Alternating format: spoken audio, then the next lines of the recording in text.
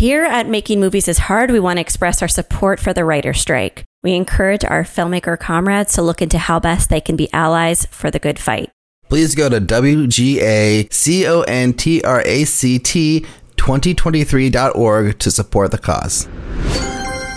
Making movies is hard, but casting for your movie doesn't have to be. With Casting Calls America, you can post your open roles for free in over 30 local markets nationwide. And when you post your roles, they will automatically post to IMDb Pro to get even more eyes on your project. All actor submissions are delivered to your user-friendly dashboard, making your casting process easy. You can even search our actor databases and invite actors you're interested in to audition to your project. Actors pay a small monthly fee and have all open roles delivered to their inbox each day. Get your project started today. It's casting made easy at castingcallsamerica.com.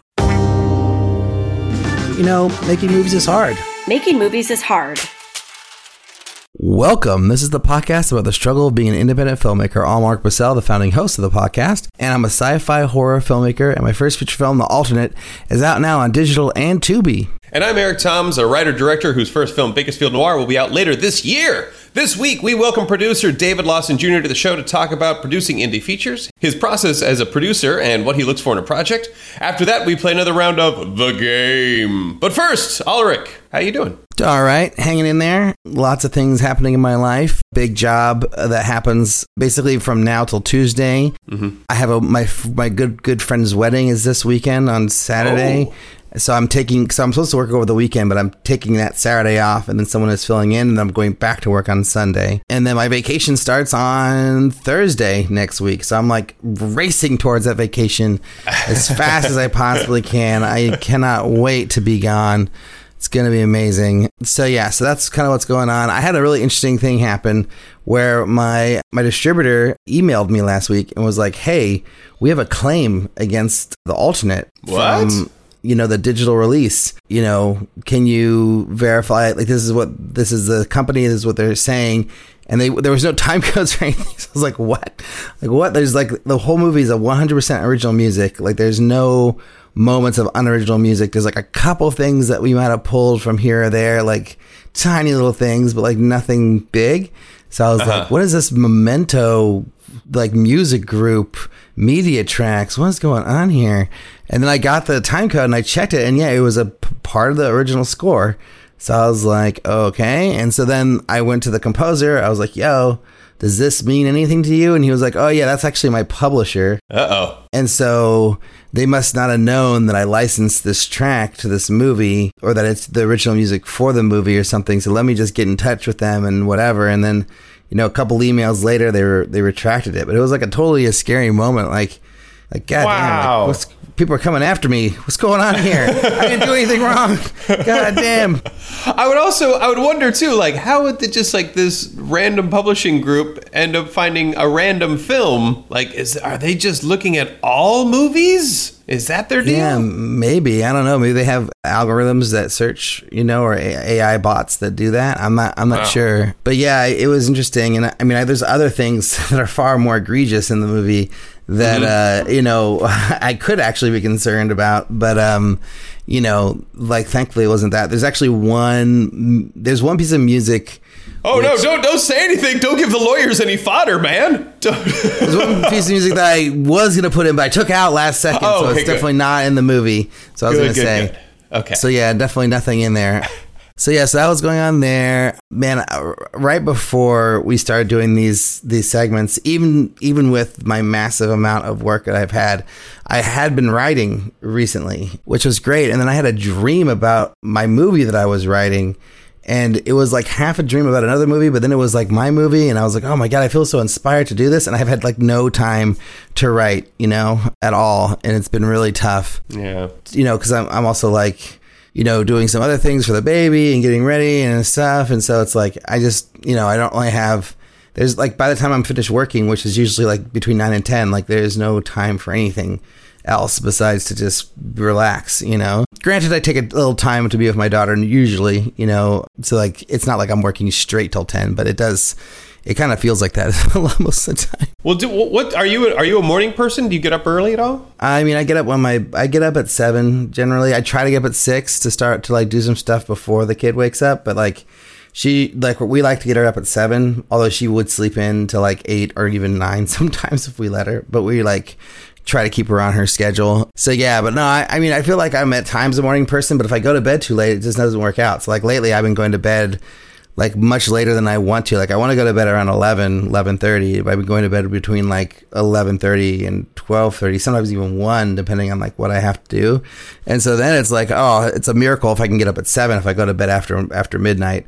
Yeah. You know, so I am very much a night owl because I mean I was a stand-up comedian. I was a touring comic for so long, and like the earliest you're getting to bed is 1 o'clock in the morning. But I have found when it comes to writing, my best writing is in the morning, usually when I'm by myself. And so if you can do that switch over to being a morning person, you might be able to get up before the rest of the household and eke out a couple of pages. Yeah, and I've had like really good success doing that. Like when I'm not like overwhelmed with work, like I can get up between 6 and 6:30 regularly and like work out. And the working out is like what I normally do in that time. But like I'm working with Clinton Cornwell, listener of the show. He's kind of helping me. He's like a creative, coach, I guess, or creative therapist or something. I don't know what you want to call him. But yeah, we're doing these sessions. He's been kind of helping me. And the thing that I want to get to on my regular schedule is to like, get up at 6:30 and work out, and then do that like 4 days a week. And then like 1 day a week, don't work out, but like write instead. So like that I'm always getting up at like 6:30, but then sometimes I'm writing, other times I'm going to my little home gym. So that's like my life goal, which I think will happen like once this job is over. But then when the baby's born, it'll go away again. Yeah. And then maybe it'll come back. We'll see. Give yourself 5 years. You'll be back in that. No problem. One last thing I want to talk about. On Saturday, I was on another podcast.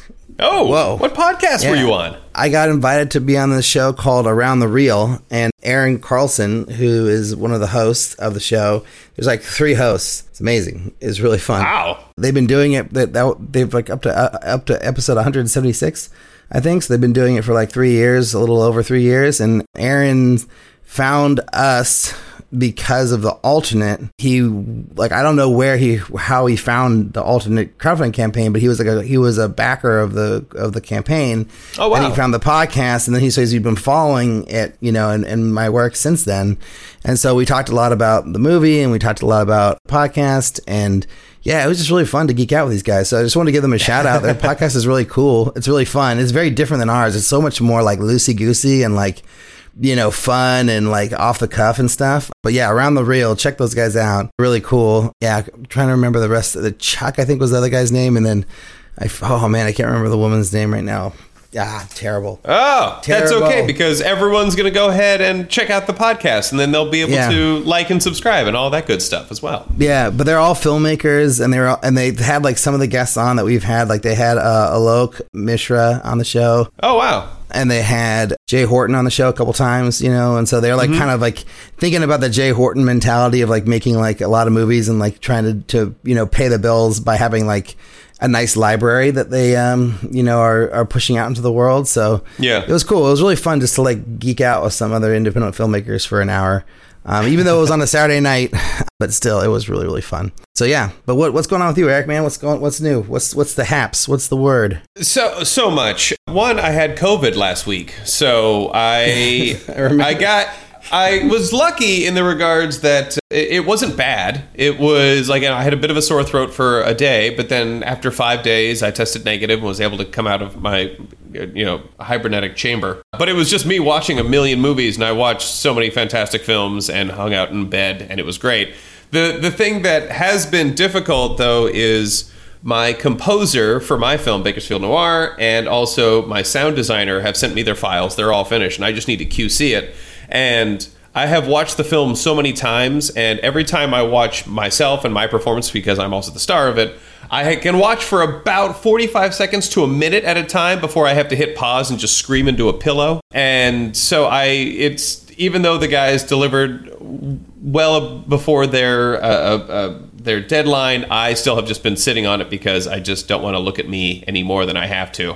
And so there is a side of me that's like, I'm sure it's fine. I'm just going to throw it all together and give it over to the sound mixer and then the editor, and then we're done. Because I'm so close to the end at this point. I'm just a few weeks away, and then we'll be finished with the movie. And I can't wait for that part to be done. Yeah. That's incredible. Yeah, I'm very excited, but also that'll probably require me watching it more, which I've discovered is my kryptonite. So yeah.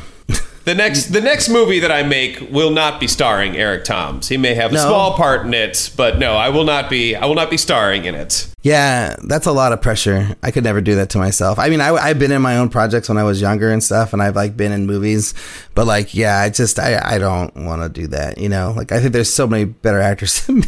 It's tough because I mean, like, not to toot my own horn, like when I'm in my proper lane, I'm a very good actor. You know, as long as I'm doing stuff that is the kind of emotional reaches that I can hit, I'm in a good place.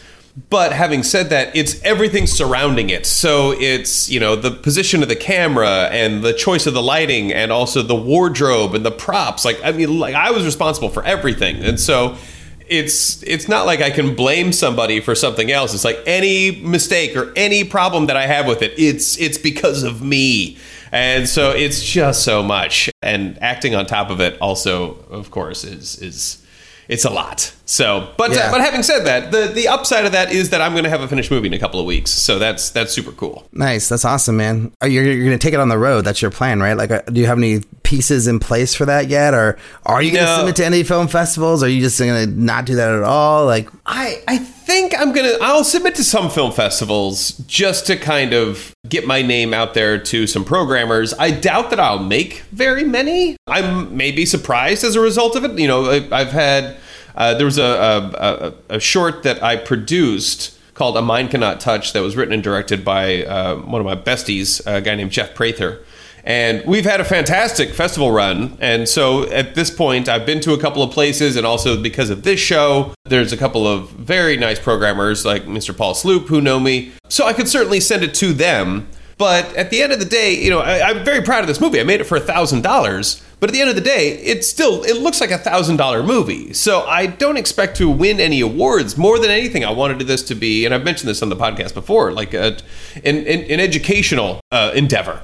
Like, I really wanted to learn, like, you know, what do I need to make a film? What do you not need to make a film? Where is there fat that you can trim? Where are there things that you absolutely cannot get rid of whatsoever? And I learned a ton. So that was fantastic. But having said that, I don't expect it to win any awards. And I think taking it on tour is also going to be another learning experience. How do you make an independent film an event rather than just something that you put on a streamer and you hope that people find, or you fill out, you know, Facebook ads, you know, kind of directing it to that particular way. But, you know, what is some alternative ways that I could potentially make money or get this out to the greater public? So we'll see. But I'm not there yet. And part of it is procrastination. Part of it is just general fear. But we'll be done here very soon. And I am looking forward to that. Nice, man. That's awesome. Well, congratulations again. It's an incredible endeavor to make a movie. And I feel like my next movie, I might end up doing something similar, not like $1,000 necessarily, or not like, you know, me in it,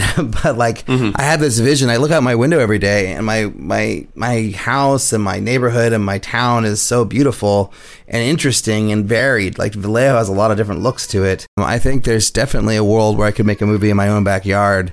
And it'd be really cool, and I could like schedule it in a way where it doesn't like ruin my life, and I could do it in chunks and pieces. I could sleep in my own bed at night every night. That is what I'm trying to figure out. So the movie I'm writing right now, I think could actually be that, potentially. It would just be like, there'd be a lot to figure out because it's a science fiction movie. Sure. But like, I think about that guy, Gatto, you know, who did that in Vegas, and it's just like, I can do that. Like, there's warehouses here. I can find a warehouse. I can build some sets. You know, I can scrap it all together. Let's go. You know, so I would say as well, the Wes Anderson film, The Life Aquatic with Steve Zissou, the majority of the sets were built in an abandoned Best Buy. So like amazing. Even films that are like at that kind of level are still, they're still looking for unique spaces where it's just like, if you just have a lot of room, you can make a soundstage out of that. So absolutely. I'm sure Vallejo's got a Best Buy that struggled at some point and closed. Yeah, our Best Buy is still open. I go there. Okay. But yes, there are very many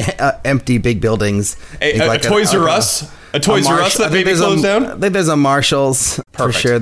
There is a Toys R Us in Richmond that closed down, definitely. But yeah, and then, we do actually have studio space in Vallejo on Mare Island, but like, I don't want to, like, that's like, I don't want to spend extra money if I don't have to. But like, I've heard that the government in Vallejo is like super cool.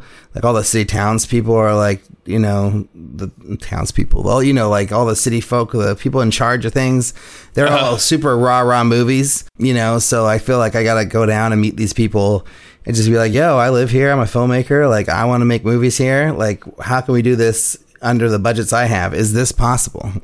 Do I have to be a Zoetrope movie to shoot at Mare Island, or can I just be little me? Because that was a movie that shot here last year that actually went to Sundance. Oh, wow. Which is pretty cool, that I worked on a little bit, which is really fun. That is amazing. So yeah, I hope they got my credit in there. I don't know. It sounds like the wonderful people of Vallejo just can't wait to support filmmakers. And do you know what our audience could do to support us? Oh, what's that, Eric? They could go to patreon.com/MMIH podcast and give to the show. It'd be fantastic. This is how we make the show possible. So if you go online, go to our Patreon. You can give us a couple of bucks. We greatly appreciate it. That money, of course, goes majority to our editor, Jeff, who does a wonderful job for us. But we do a lot with a little. And so every little bit that you give to us absolutely helps us out. And don't forget to check out jambox.io, which is a new royalty-free music and sound effects company with an emphasis on high-quality cinematic cues. Their composers have worked on soundtracks for Hollywood-level films, working with directors like Michael Bay and Martin Scorsese, or global brands like DJI. They even offer customized plans to fit your needs, which is pretty awesome. So, without any more delay, here's our chit-chat with David Lawson Jr.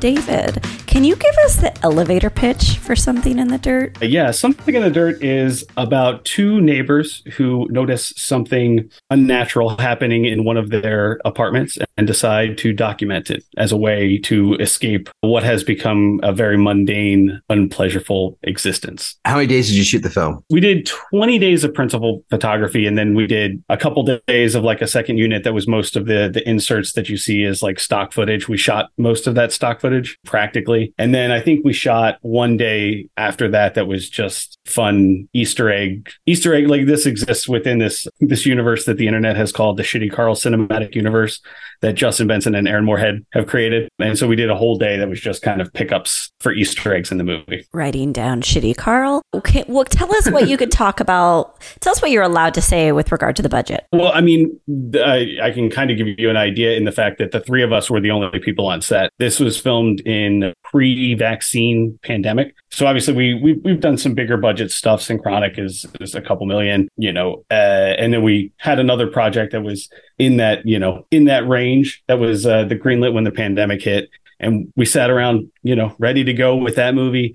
And then eventually we realized that timeline that we had in our head, I think as filmmakers, we all had when those early days of the pandemic, we're like, oh yeah, this will be like 6 months and then we'll be back at it, was a little bit naive. And so we kind of started reapproaching what our strategy was going to be. And if you know anything about Rustic and kind of like our genesis is the three of us are very multi-talented individuals who wear a lot of hats on set. And so we were like, well, how small can we make this? How many people do we need? And we kind of got to the point where it's like, oh, we might be able to just make a whole movie with just the three of us on set, having art department drop stuff off to us, and then having a post team that was also remote, for safety. How was the project first conceived? How did you guys come up with the idea to do this movie? Was it something that was born out of the pandemic, or was it something that kind of existed before then? The movie itself did not exist before then, but a lot of the themes that we explored were taken from a bunch of unproduced scripts that we have lying around. And so we obviously were like, oh, well, what do we have access to? It's like, well, do we have access to Justin's apartment and Aaron's apartment? And we can just go run around Los Angeles because it's just going to be three of us. And so that was kind of the framework. Some of our smaller movies are kind of written that way, especially when it's with Justin. It's written very specifically, what do we have access to? Okay, cool. Let's build off of that. And he kind of goes and creates these phenomenal worlds. After Midnight was the same way. Actually, She Dies Tomorrow was the same way as well, where Amy Simons was like, well, we have my house and we're going to shoot some of it in my house. And then we just started going from there and started building on it. Okay, that's really cool. All right. How long did you spend working on the film from coming up with those ideas until its release? Like, what was the complete duration? It's funny because normally our like kind of, the pre-prep mode is normally longer than it was on this one. I think we kind of came up with the idea of shooting something in July, and we shot this in October.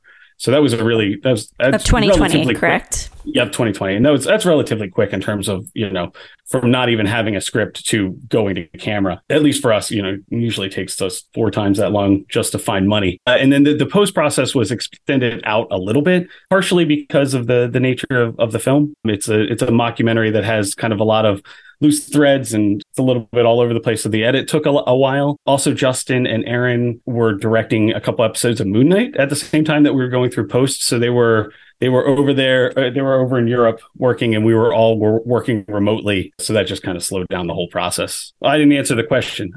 Hold on, I'm doing math right now. About 2.5 years. 2.5 years, which is, again, that's kind of short for us. Normally, when I sign on to a project, I in my head I make it it's like a 4-year commitment, easy. If you could change one thing about the movie in any way whatsoever, if it's like the final outcome, like something happening in the process, if there's like one thing you could change, what would that be? Man, that's such a good question. I mean, Jeff is going to have a nice long pause here. Jeff, cut this pause down, please. He does it automatically. He has a pause eliminator. It's funny because, there's always like things and quirks and stuff that I would change, but specifically on this one, this is I don't know that any film is ever going to kind of take the place as far as favorite film for me as this one, because of when it was made and how it was made and everything surrounding it. Justin and Aaron and I are often in the same room. We're all really good friends. Up until recently, Justin and Aaron lived in this. The walk from John's apartment to Levi's apartment is the walk from Aaron's apartment to Justin's apartment. So like we're always together as a team. And the pandemic was the first time that we weren't able to do that. And so this was like our first time together in the same room since before the pandemic started. And so like there's a lot of it's really special. It has a very special place in my memory. So I don't know that I'd change anything. Yeah, it was great. Nice. It was literally, I don't know. Can I say that I would change us winning Indie Spirit Awards? Yeah, you can say that. That's it. And, I mean, even just getting nominated and getting to go was really cool. So it would have been nice to win. But The Cathedral's a wonderful film. So I wasn't upset. Wasn't that upset. I was a little. That's funny.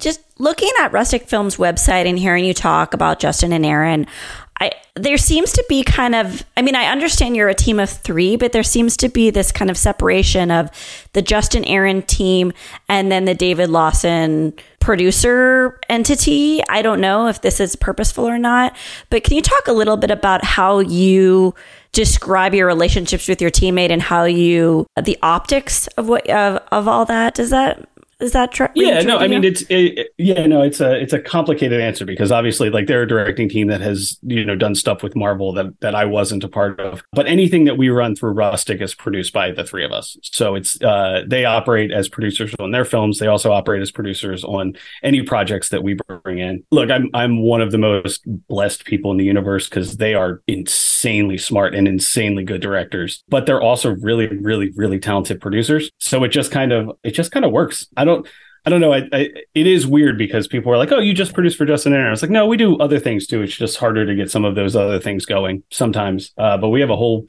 slate of projects that will come out this year, or be finished this year rather, with other collaborators that we've been working with. And just to that point, like I'm curious, like how do you select the projects that you work on? Like, is it all just based on your film friend group, or do you get pitched, solicited ideas, or do you go out to seek certain people to work with? Like, how does it come together? A little bit of yes is the answer to that. I mean, sometimes I get a lot of scripts sent to me. I rarely, if they're sent cold, it rarely is something that'll grab my attention, mostly because I have so many things on my plate already that haven't been produced that I'm just like, I don't have time to push. I don't have hands for another boulder to push up the hill. But, we've been fortunate enough to have nice, robust film festival runs with every one of our films, even the non-Justin and Aaron ones. And so we've been able to go around, and I've been able to meet a bunch of filmmakers that I really get along with. That's kind of where it starts for me always is if you poked around the website, I'm sure you saw Make Movies with Friends. It's kind of a joke, but it's also not at all a joke. I don't need to be best friends with the directors, but it is unlikely that we will ever produce something for somebody that we don't call a friend, because it's that relationship, and at least how I do it, becomes too intimate of a relationship in terms of just I need to make sure that I can stand being not only in the same room as that person, but also honest and the best version of myself and vulnerable. And in the same way, the director should feel that. And I'm sure you can do it if you're not friends. I just don't personally know how to do it. So I don't. Are you a unicorn? Are you one of the very few people out there in the world who wants to just produce and that's their main goal in life? And can you talk a little bit about your origin coming to finding that, if that is an accurate presumption? Yeah, it's funny because that is what Justin and Aaron call me. Oh, but yeah, cool.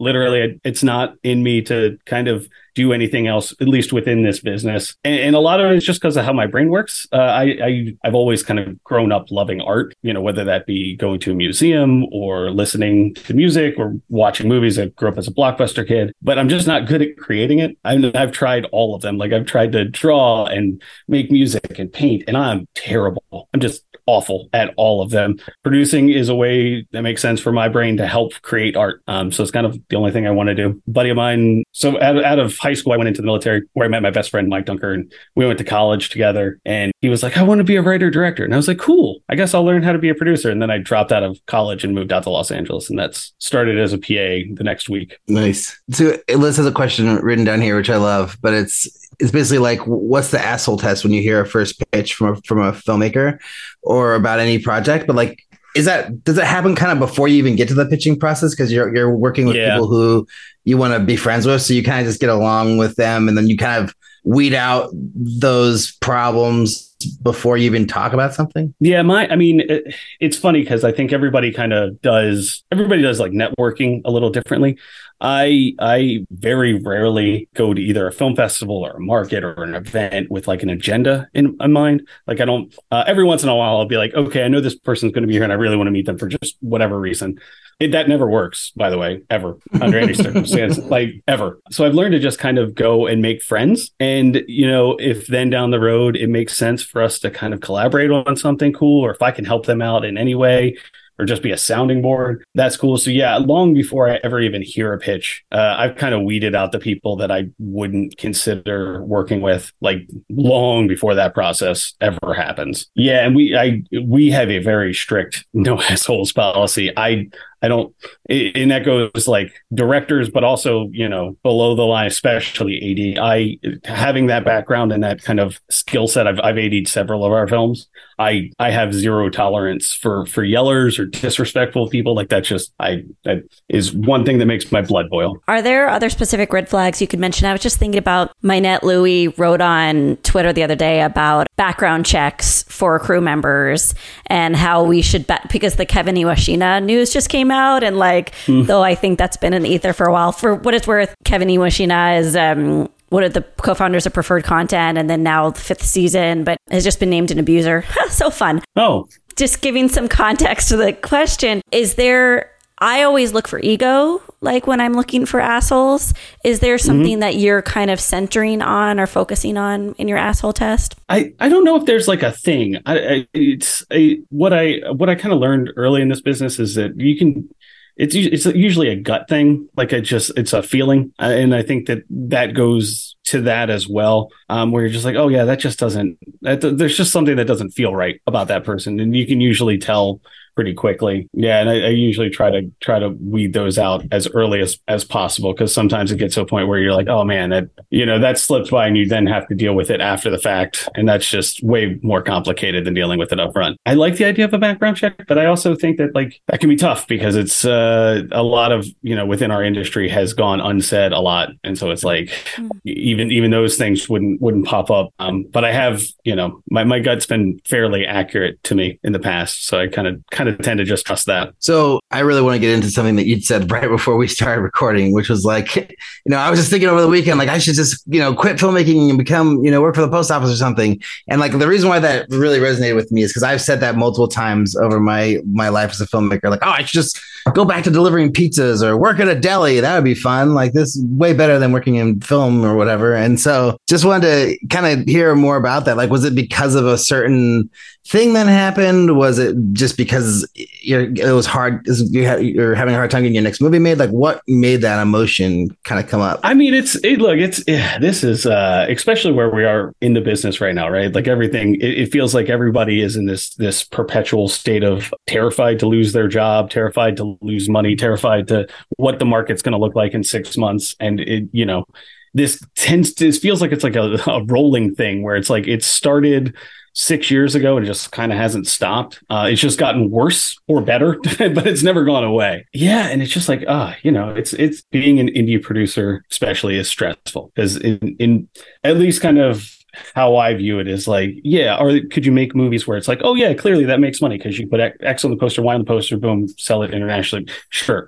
It's just not that's not something that interests me. It's not a model that I find interesting. And for the most part, films that I find interesting and we find interesting at Rustic as a team tend to be a little bit harder to place into a box, which means maybe the market isn't quite as robust for it. But we always make money on our movies because we make sure to keep them, we make them with a kind of a fiscal mind as well. But it's one of those things where it's just like, God, there's just got to be a less stressful way to live life, just constantly. This weekend was bad. I joked, but it also wasn't a joke. Like I was very seriously like, I guess I could just go work at the post office. Like, I don't know. It seems like, yeah, I'm sure people will hate me, but I think at the end of the day, you just go home and you don't care. You're like, yeah, angry customer. You get to walk a lot today in the post office. Yeah. Like there's a lot of outdoor fresh air. I mean, it's nothing I'm on board. Yeah, right. I also thought that like opening up, I could like buy a taco like cart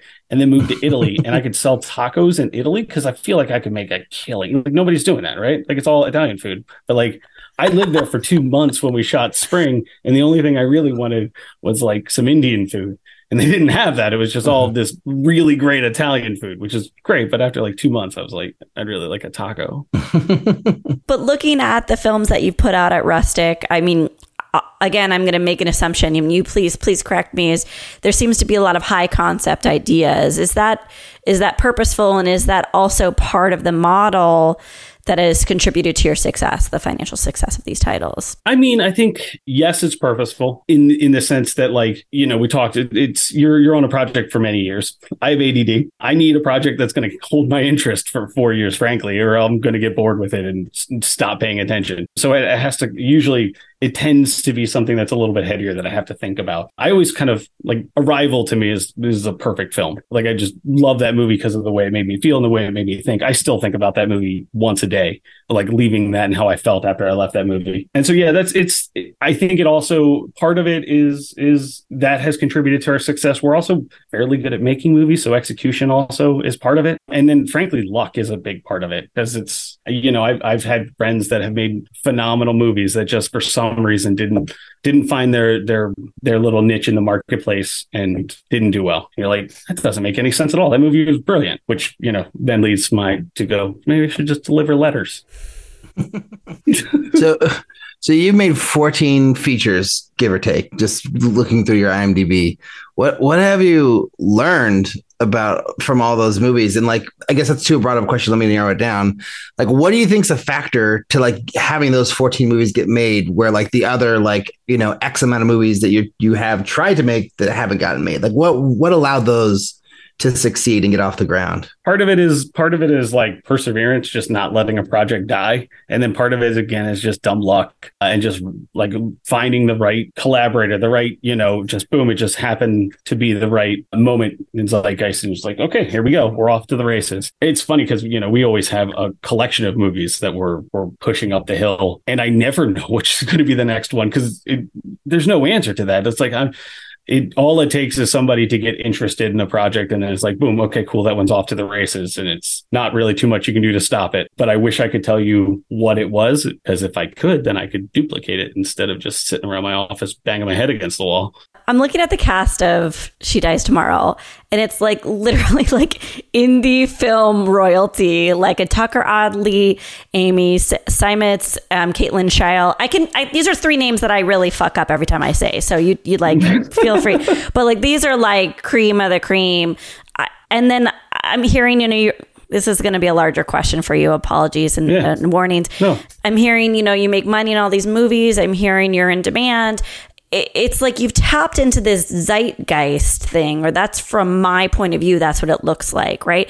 So it's like, what are the beginnings of tapping into that true indie film world?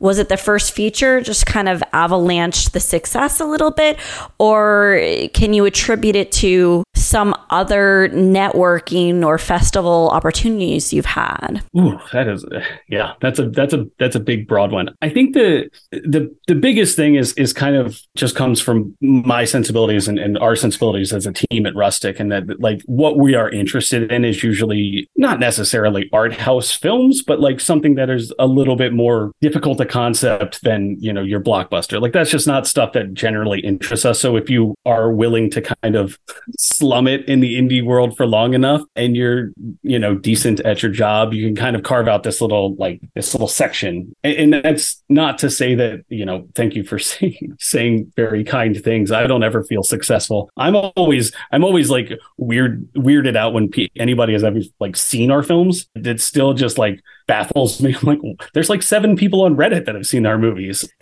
They love it. They really love it. But like, yeah, I think it just kind of comes from just being too stupid to stop, like a little bit. And I like telling interesting stories. And I find that, by the way, that cast is all Amy Seimetz. She literally, she's been in the business forever as an actor and as a director. And so she just called up all of the people that have said they wanted to be in her movies over the years and just called them up the day before and was like, hey, we're shooting this thing. Do you want to come? And she would come, and then she would write the scene for them. It was insane. That whole process was about as crazy as it gets. It was there isn't another director that I know personally that could have delivered the movie that she did. Like that one is extremely special. So I'm just curious, and maybe this is too of a direct, more personal question, but like I want to know about like how you survive as a producer. Like, are you like taking a rate for every movie that you produce, and like that's how you pay the bills? Or are you getting a fee, from the production company for producing a number of movies? Like, is it kind of a combination of both? Like, how are you keeping the lights on as a freelance producer? Yeah, I mean, it's funny. I was like looking over your kind of the pre-questions. So it's like, how long did it take you to be able to maintain like this is your primary source of income? For a long time, I produced commercial content.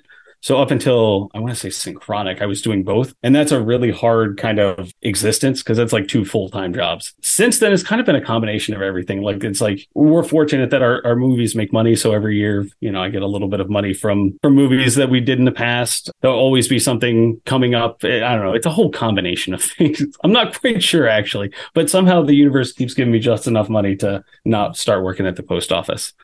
Nice. Some poor USPS worker is going to be listening to this.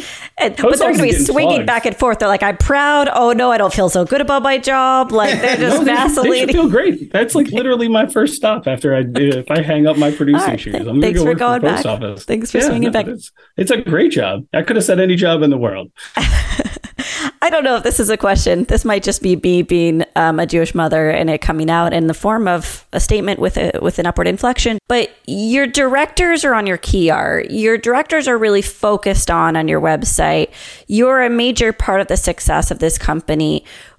What is your decision not to put you on the key? Like, why are you not on the key art? Why are you not trying to be out in front too? Is that important to you? Do you care?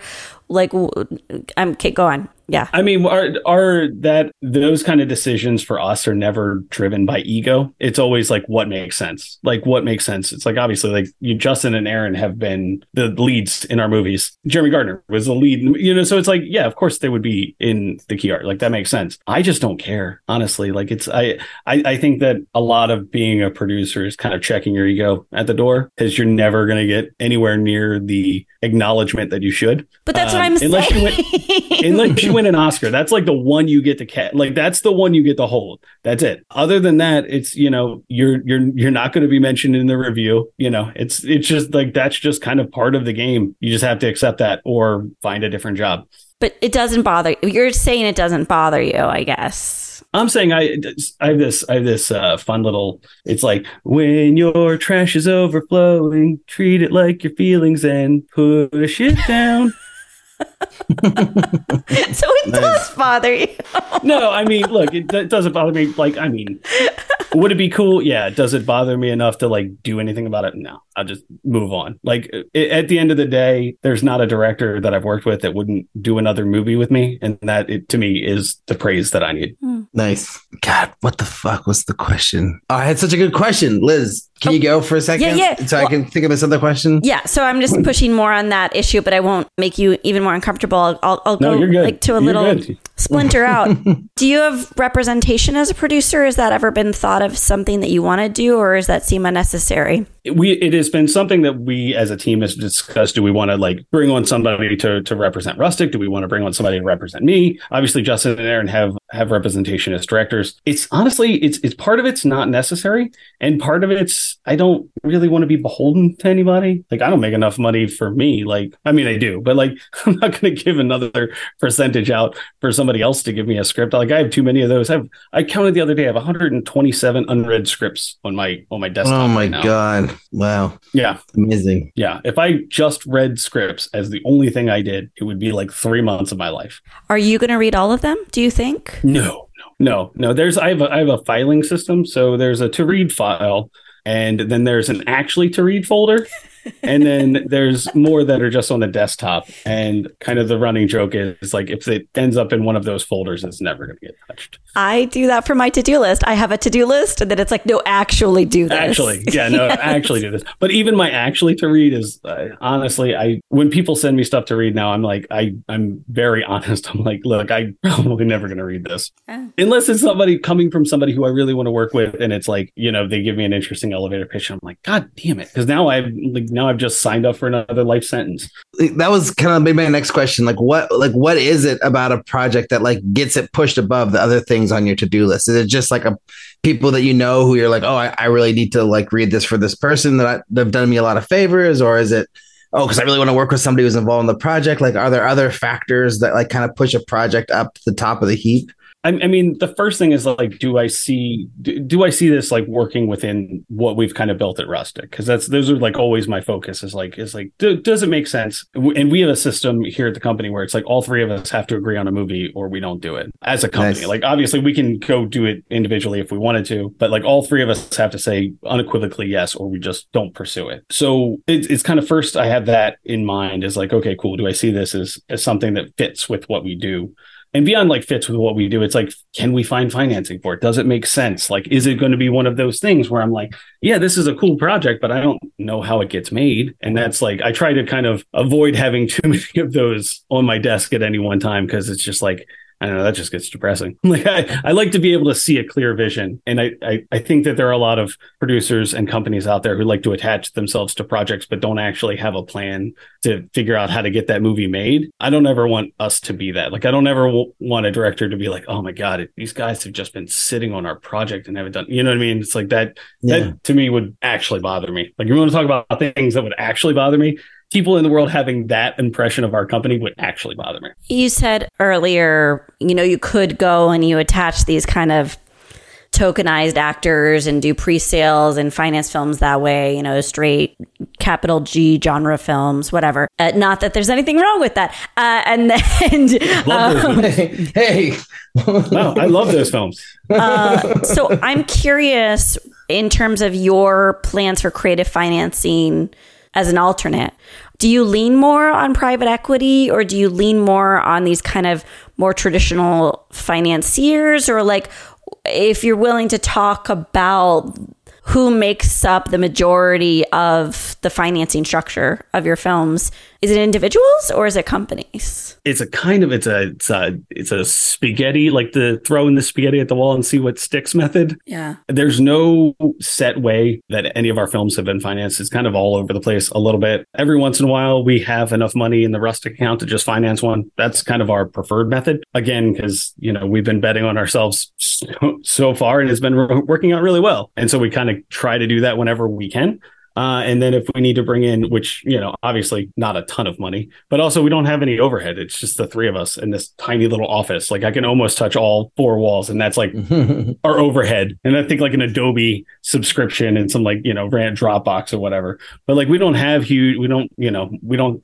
Eventually, one day we'll need to have a staff, but we don't even have a staff. It's just the three of us. So it's like if the three of us can afford to live, then it's a really low overhead company. So we can kind of get a little bit more flexible, get a little bit more diverse into who we kind of go after. But it's not one set way. I wish it was. We're kind of flirting with the idea of putting together a film fund so that people can just kind of get out of our way altogether.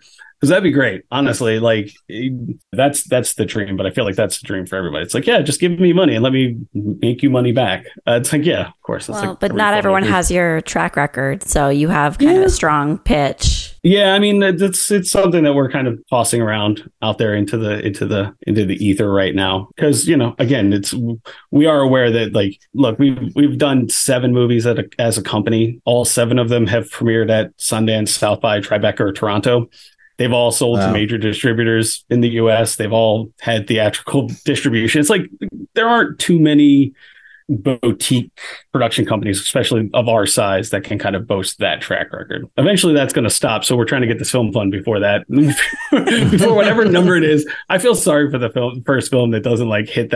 It's going to be sad because it's like I don't know. It's an unattainable goal to keep forever, but we've been really fortunate in that programmers and distributors have kind of latched on to what we're doing in that kind of way. So there's a couple of things that people have been like telling me about, like, oh, Ulrich, we can raise the money for this movie through product placement or through sponsorships. And I have never had any success through sponsorships or product placement or heard of it for indie movies. Like that seems like it's a much bigger budget movie thing. But I was just curious, like, have you ever had any success with either of those, like product placement or sponsorships? I haven't personally, but I also I think part of it is like, I don't do a movie. I haven't done any films that kind of like make sense. It's also like, I don't know, who's going to pay product placement for like an indie feature that it's like, that's what I'm saying. Well, it's like you're doing it at a budget. So it's you're even if let's say you knock it out of the park, like The Endless did really, really well, got seen by a lot of people.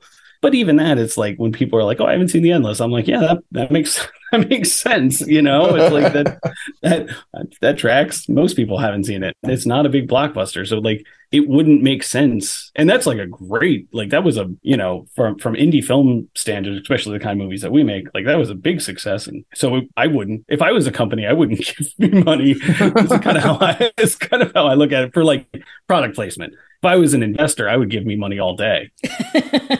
Right. Me too. Investors, did you hear that? Just that listen to this podcast. There's so many investors that listen. Number one in our audience, like demographic, is just investor. It's like all 4 quadrants. For the ones who work hard to ensure their crew can always go the extra mile, and the ones who get in early so everyone can go home on time, there's Grainger, offering professional-grade supplies backed by product experts so you can quickly and easily find what you need. Plus, you can count on access to a committed team ready to go the extra mile for you. Call, click Grainger.com, or just stop by. Grainger, for the ones who get it done.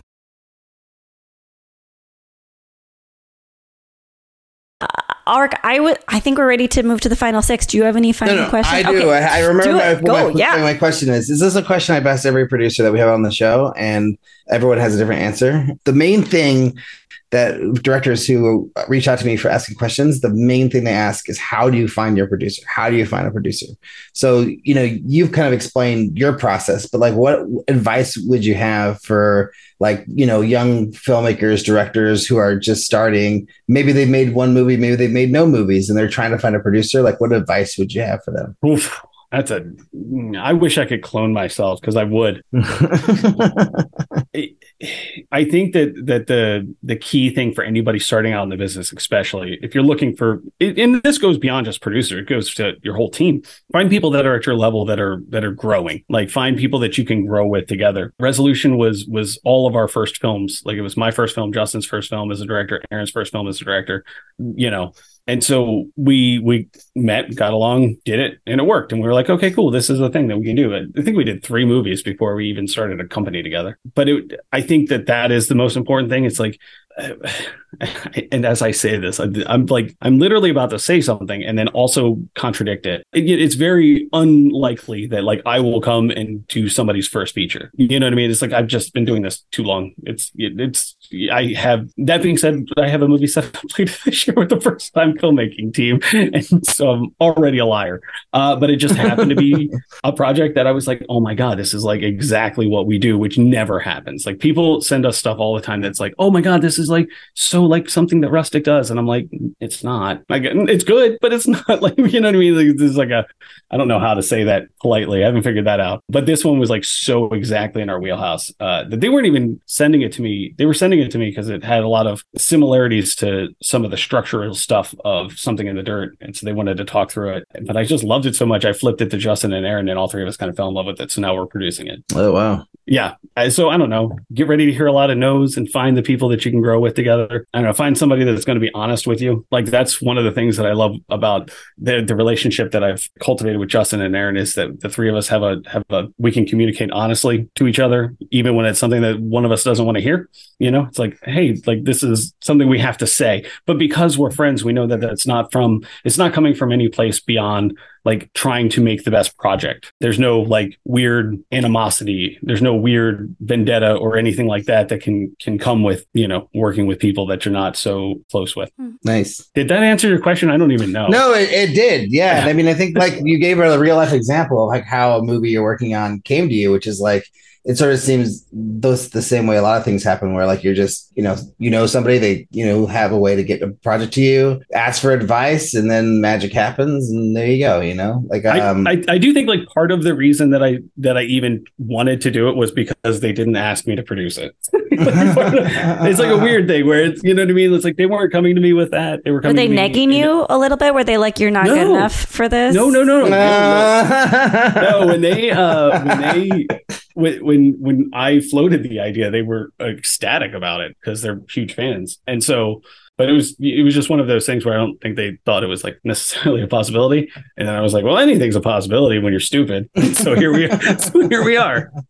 Well, funny. On that note, what's the first film you ever made, and how do you feel about it now? Oh man, the first one that I made or the first one that got seen? Those are whichever one you want to talk about, whichever's the better story. I'll talk about Resolution because I love that one. I feel so. Have you 2 seen Resolution? I have not. No. Yeah. Again, there's like 6 people that have seen it. I've seen Spring. I love Spring. I'll send you a link for Resolution. Oh, awesome. It was one of those moments. Again, it was Justin, Aaron, and my first movie working as a team. Justin and I had been working together in the commercial space for like 3 years. Aaron and I had just met like maybe 8 months prior, but we'd all become friends at that point. And we were sitting around after we finished making the movie around this fireplace that it had where the camp had. And we were like, oh man, it may never like get to be like this again, like this kind of small, intimate crew and making movies with like, not answering to anybody and just doing our own thing. And then we've gotten to do it so many times since. It was like, it's funny because it's like this idea and this like purity that was felt at the end of making that first movie is something that we've kept within our company and kept being able to go back to successfully. So I will always hold it with a really fond memory. Plus, it's a good movie. Like looking back, it's just like, oh wow, we made that with like 8 people, and the money in Justin's bank account. What's the best filmmaking advice you've ever received? Oh, the best.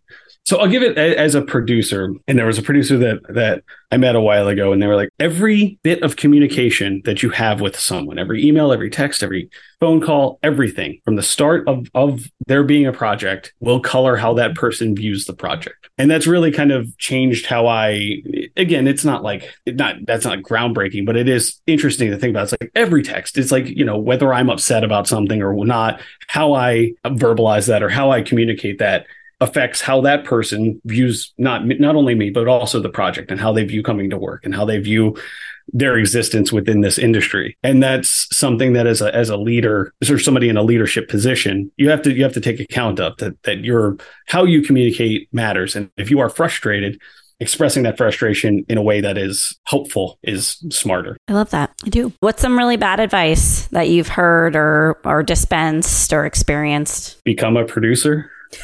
That's terrible advice. Don't do that. Just run.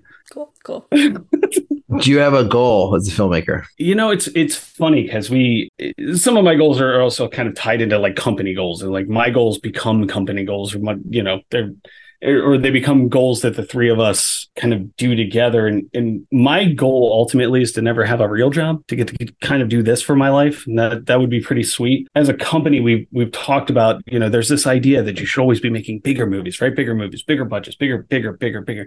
And what we realized in doing something in the dirt, it's like, I don't know that I necessarily buy into that anymore. Like, I'd like to make money and I'd like to do it comfortably, but I don't know that I need to like make a $15 million movie. You know what I mean? Where it's like, I don't know, that this idea of like bigger is kind of something that I've done away with in my head, where it's like, no, let's just take a blue collar approach to a pretty cool job. And if you do it with respect and honesty, then maybe you can do it forever. Quick aside, I said something similar to that to a mentorship program that I was in, just my lack of interest in larger budget projects.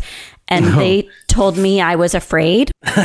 And that was like their bum shit. Like, whoop, she's afraid. Are you? So you're not afraid? Okay. I see that head shaking. Not even. Honestly, do you know what it is more than like, it's no part fear, because I threw that away a long time ago. It's more, I just don't have the patience to sit around for those movies to get made. It takes forever and I'm just not interested. There's that old adage, I'm a filmmaker, not a meeting taker.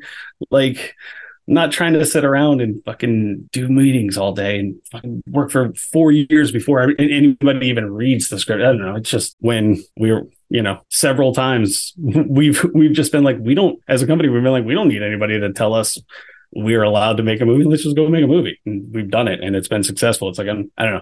Maybe it's not afraid, but definitely impatient. That's okay. And for the record, you don't sound afraid. And for the record, I don't think I am, at least anymore either. But having like a little bit of fear is healthy. Like, that's good. That means you care about something. Like but I understand what you're saying. The armchair psychiatrist thing of like, you must be. That was not how that sentence was intended. So yeah. If you could go back in time, anytime that you were living, what's the piece of advice you would give yourself? It's silly because I just don't know that I would change anything. I feel like giving myself any piece of advice may change. Like, it's that butterfly effect thing. And then I know that's a cop-out answer, but like, there's like a fun part of me that would love to go back to like 14-year-old Dave and be like, this is gonna, you have no idea the cool shit you're gonna get to do with your life. Like, I don't know, that would be kind of cool. But even then I'd be like, oh, and then I'd just be waiting for that cool shit instead of realizing that the cool shit is happening. And then last question, is making movies hard? Fuck yeah. It's like the hardest, dumbest thing anybody's ever done. Constantly, like literally on our Slack channel this weekend, I was like, why do we even do this? like it's fucking silly. Why do we even do this? Yeah, no, that was why, like, as soon as somebody turned me on your podcast, I was like, absolutely would love to jump on that. I would love to talk about how much I hate this industry, but it's like heroin. I just can't stop. You survived. So last question. Oh, last question. Yes, go. Oh. Yeah. Well, before we get to the real last question, we have like 7 minutes. So I want to ask one more question I remembered. Yeah. You mentioned you're like a new father, which I'm also a new father, and Liz has children and about to have another child. Congrats. Did you have to change the way you approached your work as a producer once your kid was born? Or was it kind of like, did you figure out a way to like keep things the same, and like just make it happen somehow? There no, there's no way I could have done my job the way I did it early in my career with a kid. Like it just would have been hard. A lot of it's been kind of rethinking how I do it. But one of the nice things is it's given me one of the very first questions that I ask somebody is like, especially when they're pitching me a project, I'm like, okay, cool. Before we even get into the pitch, before I read your script, why is it worth me missing 2 months of my daughter's life? Oh my God, yes. Because if you can't answer that, then I'm out. I have no interest in reading the script, or, it better be worth that, because that's what you're asking at the very least. And people without children should ask themselves the same questions. Why is it worth anyone missing 2 months of their lives? Yeah. Right. Again, I'm just talking like when you get hard prep into shooting, like that's 2 months for me. And it's like, you better have an answer for that, because that's I love getting to drop my daughter off at preschool every day. Is that true? Because it's horrible, by the way. I do. No, my daughter loves it. She gives the best hugs. You have a good kid. She gives the okay. Well, that's a whole other podcast. Parenting is hard. That's the next podcast. Yes. I'm sure that podcast exists. We've been talking more and more about it, especially since now that I have a kid too. It's just like, it's always on our minds. Like, how do we? I think you have to have a partner that is willing to take up the slack when you go away, and that's kind of what it comes down to. And I'm very fortunate, and my wife, kind of, I don't want to say knew what she signed up for, but it's like this was always it. And it was like, she understands that it's what I do. I try to do it as non-disruptive as possible to our life, but a lot of things are out of our control. Yeah. I mean, I didn't have another question, Ulrich. I think it was just talking about the timing of the release and things like that. Oh, well, and then where should people go to find your work? Get a little plug for Rustic and if you have social media and all that stuff. For all the socials, I think we're Rustic_films. I don't even know. My personal one is David Lawson Jr. Website is rustic.film. Hold on, I got a fun little tracker on where our movies are. I literally have to keep updating this every once in a while. Yeah, nice. On like where can you find our movies? Because it constantly Resolution is on Tubi, Spring, She Dies Tomorrow, and Something in the Dirt are all on Hulu right now. After Midnight's on Shudder. The Endless is on Amazon. Yeah, I think that's it. If a listener, you have so many movies. If a listener wanted to watch one of your movies, which movie should they go watch right now? What would be most helpful to you as a company? Oh, none of them. They're all in a subscription-based platform at this point. Doesn't matter. No, just go torrent it for all you. I don't know. Oh, but no, I would say it depends on what they're looking for. Spring is always the one that is a real crowd pleaser, because it's also a very good romance in it. The Endless is probably the one that Synchronic most people know about. Again, Something in the Dirt is the one I'm happiest. I can't answer that question. Nice. I'm only having one kid, so I can always answer who's your favorite kid? It's like, right. There's no competition. Exactly. It's also my least favorite kid, though. So. Oh, damn. Do you love making movies as hard and you want to listen to more episodes? Jump over to our Patreon page at patreon.com/MMIH and you can listen to the entire back catalog of episodes for just $1.99 a month. That's an additional 300 episodes that aren't on iTunes that you can listen to whenever you please. But without any more blibber blabber. Back to the show. Ulrich, what do you remember about your talk with David? I remember one thing that he said, which was something that I took to heart really, really in a big way. Like, he was saying, when you're pitching me your movie and when I'm trying to decide if I'm going to work on this movie or not as a producer, there is a lot of things I want to know, but there's really one main question is, why should I leave my daughter for 2 to 3 months to go make this movie? What about this movie is so special and so important that I should lose that time with my daughter that I will never get back? Mm-hmm. And I was like, damn, that is a great question and that we should all have that answer. Because if you are asking someone to work on your movie, you should be able to definitively answer that question.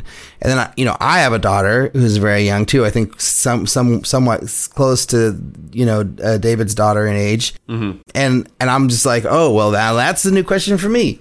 If I'm going to make anything, if I'm going to do anything at all, I have to ask myself, why would I lose, any amount of time with my daughter to go make this project? what is the reason? Like, why is it so that important? So he said a lot of great things, but that was one that I really took to heart and I thought was really important. And I mean, even if you don't have kids, it's super important to be thinking about that, like when you're working with collaborators, because more than likely, some of your collaborators will have children.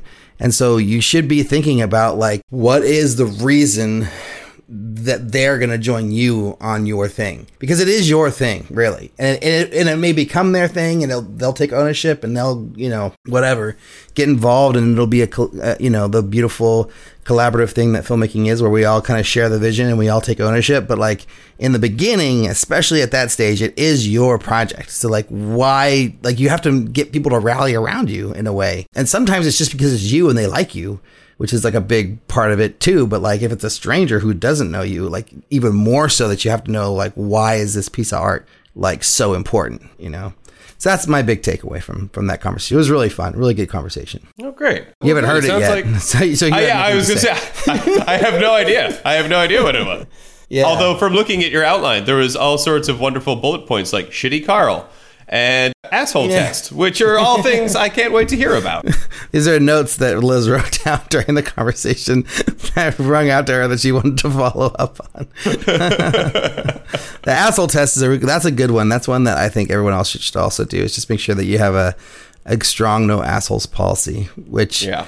I mean, especially when you're slow budget, like it's ideal, like, oh, I want to work with this specific crew and these wonderful people. But there are times where you're going to just get people thrown in the mix who you don't know necessarily, because that's just the way it goes with like a low budget project. But like, yeah, that's a good thing to keep in mind. Just make sure that everyone's got the right, their heart in the right place and their energy in the right place, because it really makes a big difference. Oh, there's nothing that will sink a ship faster than somebody who just has a terrible attitude. All right. Well, and moving on to another thing that is not about terrible attitudes, but about lots of fun and games, is the game. So for everybody who may be listening for the first time, the game is something that Eric invented, which Liz and I immediately fell in love with. And even to the point where Eric's like, let's stop doing the game. Let's do something else. And Liz and I are like, no, we love the game. We want to play the game every week. It's fun. So yeah, the game is basically an indie filmmaker challenge. It's like a scenario that Eric devises, or listeners sometimes devise. And it's meant to challenge us on, like, what would we do in this situation? Like, oh, your actor, decides to move to Nebraska in the middle of your shoot and you can't work with that actor anymore. What do you do? How do you replace that actor? Like, things like that. So this week, since Eric asked me last week the question of the week, and Eric makes all the questions, but wait, he can't make the question because he has to answer it blind. That's part of it. We answer it blind with no warning, no nothing. I came up with a question for this week, which I think is okay. I'm like semi-proud of it. I think it could have been way better, but I think it's good. And it's very different than anything we've really talked about, I think, before, which I think is fun. So I don't know. This might be too easy, but we'll see how you handle it. All right. So, I'm looking forward to it. Here is the question. You are a week into your romantic comedy shoot for your feature romantic comedy shoot. And you get to the first big set of scenes you have with your dog co-star. You have already shot one day with them in the beginning, which establishes the dog early in the movie and connects directly to the next scene that you're going to shoot with the dog. Furthermore, the dog was vetted and you got some time to rehearse with the dog, and they're specifically like set and ready to shoot the scenes you have planned for the rest of the movie. The day before you start with the dog, you get a panic call from the dog trainer saying that the dog was on a commercial shoot the day before and accidentally got blasted with red and green paint and is going to have red and green fur for the remainder of your shoot, totally breaking your continuity and everything that you had planned, with this specific dog. Do you A, write the dog out of the script and make it work without the dog? Keeping in mind that the dog is like a big part of like the romance between the two leads, and it's like a fun, cute thing, and it's like kind of a little bit of the soul of the movie in a lot of ways. Somehow write the dog changing color into the script, despite already having the dog established with the original fur color the scene before, so it's like a direct, like there's not a lot of room, to write something in, but maybe possible. Okay. And C, shave the dog's hair to try to minimize the color change, hoping no one will notice. Or D, other. What do you do, director? What do you do? I never in a million years would have thought about shaving the dog, but here we are. I love that it's an option. My knee-jerk reaction, because it's a romantic comedy, I see a really fun scene where the dog got colored, was it green and red? Yeah, like not just one color, like it was like some sort of like thing for a commercial. So it's like like a splattering of red and green, somehow. My initial response is to change the script and to incorporate it into the script itself. Like there is, we're with our guy, let's say, and he's got his dog, and then he's trying to make maybe a nice present for whomever the love interest happens to be, and something goes wild, it goes awry, and there's a big explosion, and suddenly he's covered in red and green, and he looks over, and there's a funny comedic shot of the dog that's now covered in red and green as well. And maybe the rest of the shoot, not only the dog is colored, but also maybe our character is as well, to kind of tie the two of them together. They're like, what happened to you? What happened to your dog? Oh my gosh. Like that could be like a fun running gag throughout the whole thing.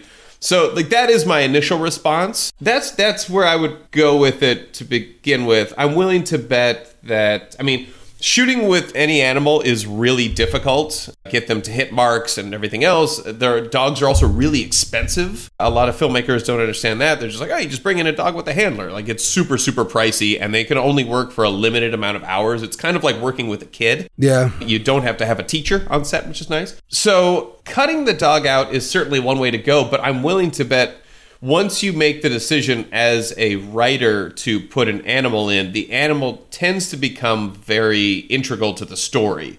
So I'm willing to bet writing the dog out altogether would probably be a pretty Herculean task. It would probably be really, really involved. So instead, I would just go ahead and incorporate the die into the story itself by way of one of our main characters. How about you? What would you do?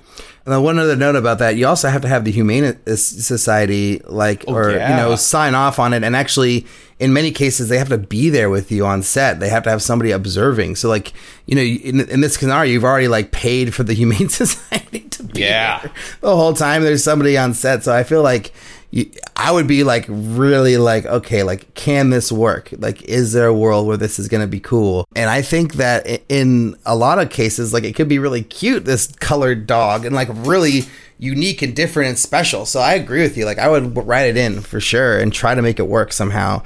And there is definitely a way that you can make it work, especially if you're only on your second week, going into your second week. You probably have at least one other week where you could find some time to shoot a scene that would make this make more sense, and tie it together. So yeah, that's definitely what I would do. I would just be adaptive, adapt to the situation, see how we can have fun with it and make it a unique, special thing. Because as we all know, there's so many movies being made, anything to make your movie stand out. If you can make it work logically and make it fun, it's going to make your movie just that much more special. So yeah, totally agree. Good one. Good call by us. Not so bad, huh? Yeah, that was a good one. I think you gave yourself a really hard time. You did it. That was a terrific one. Thank you. I'm now interested to hear what Liz's take would be on that. So I don't know, maybe we'll send her a text later and figure that out. Yeah. But what did you guys think about that? Did you like our answer? If not, you can always send a question, comment, or suggestion to podcast@makingmoviesishard.com. Or you can go ahead and leave us a little review on iTunes. Or if you would like, as some listeners have done in the past, you can suggest a question for the game, if you are so inclined. And finally, check us out on Facebook, Instagram, Twitter @MMIH Podcast, and YouTube @Making Movies is Hard Podcast. And check out the International Screenwriters Association, the ISA, an organization designed to connect writers and filmmakers through a number of programs they offer, including publishing your logline to a network of industry professionals, consultation courses, contests, and their top 25 writers list featuring some of their best writers. So head over to www.networkisa.org to sign up for free today. And thanks to David Lawson Jr. for coming on the show. Thanks to Laura Reich from Vibrant Penguin for introducing us to David. And thanks to our editor, Jeff Freimuth, for doing the editing. Thanks to Robert Jones for doing our social media, California Jones. And thanks to producer Eric Toms, which is me, for being awesome. Sometimes I am. Thank you all for listening, and we'll see you all next week.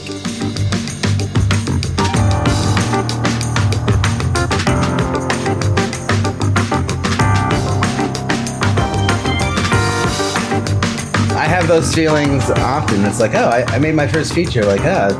Should I just not make another one ever again and just live a happy life with my family? Is that easy? Yeah. No. That is, No, you have to suffer. I'm sorry. Our house is a mess. Come on in. I'm Amber Wallen, internet comedian, plant queen, and host of your new favorite podcast, Fly on the Wallen. Okay, that's pretty presumptuous to assume that this is going to be their favorite podcast, by the way. Like, come on, Amber. Anyway, that wasp that you just heard interrupt me is my husband. And co-host, Benjamin Wallen, also a comedian, and I host people at our home. I have a great wine collection in my cellar. Well, you mean the mini fridge? Yeah, it's a mini fridge. It's a mini fridge. New episodes of Fly on the Wallen drop every Wednesday. Listen in as we discuss relationships, books, and keeping our sweet baby kid alive while we make laughs on the internet. Subscribe to Fly on the Wallen wherever you get your podcasts.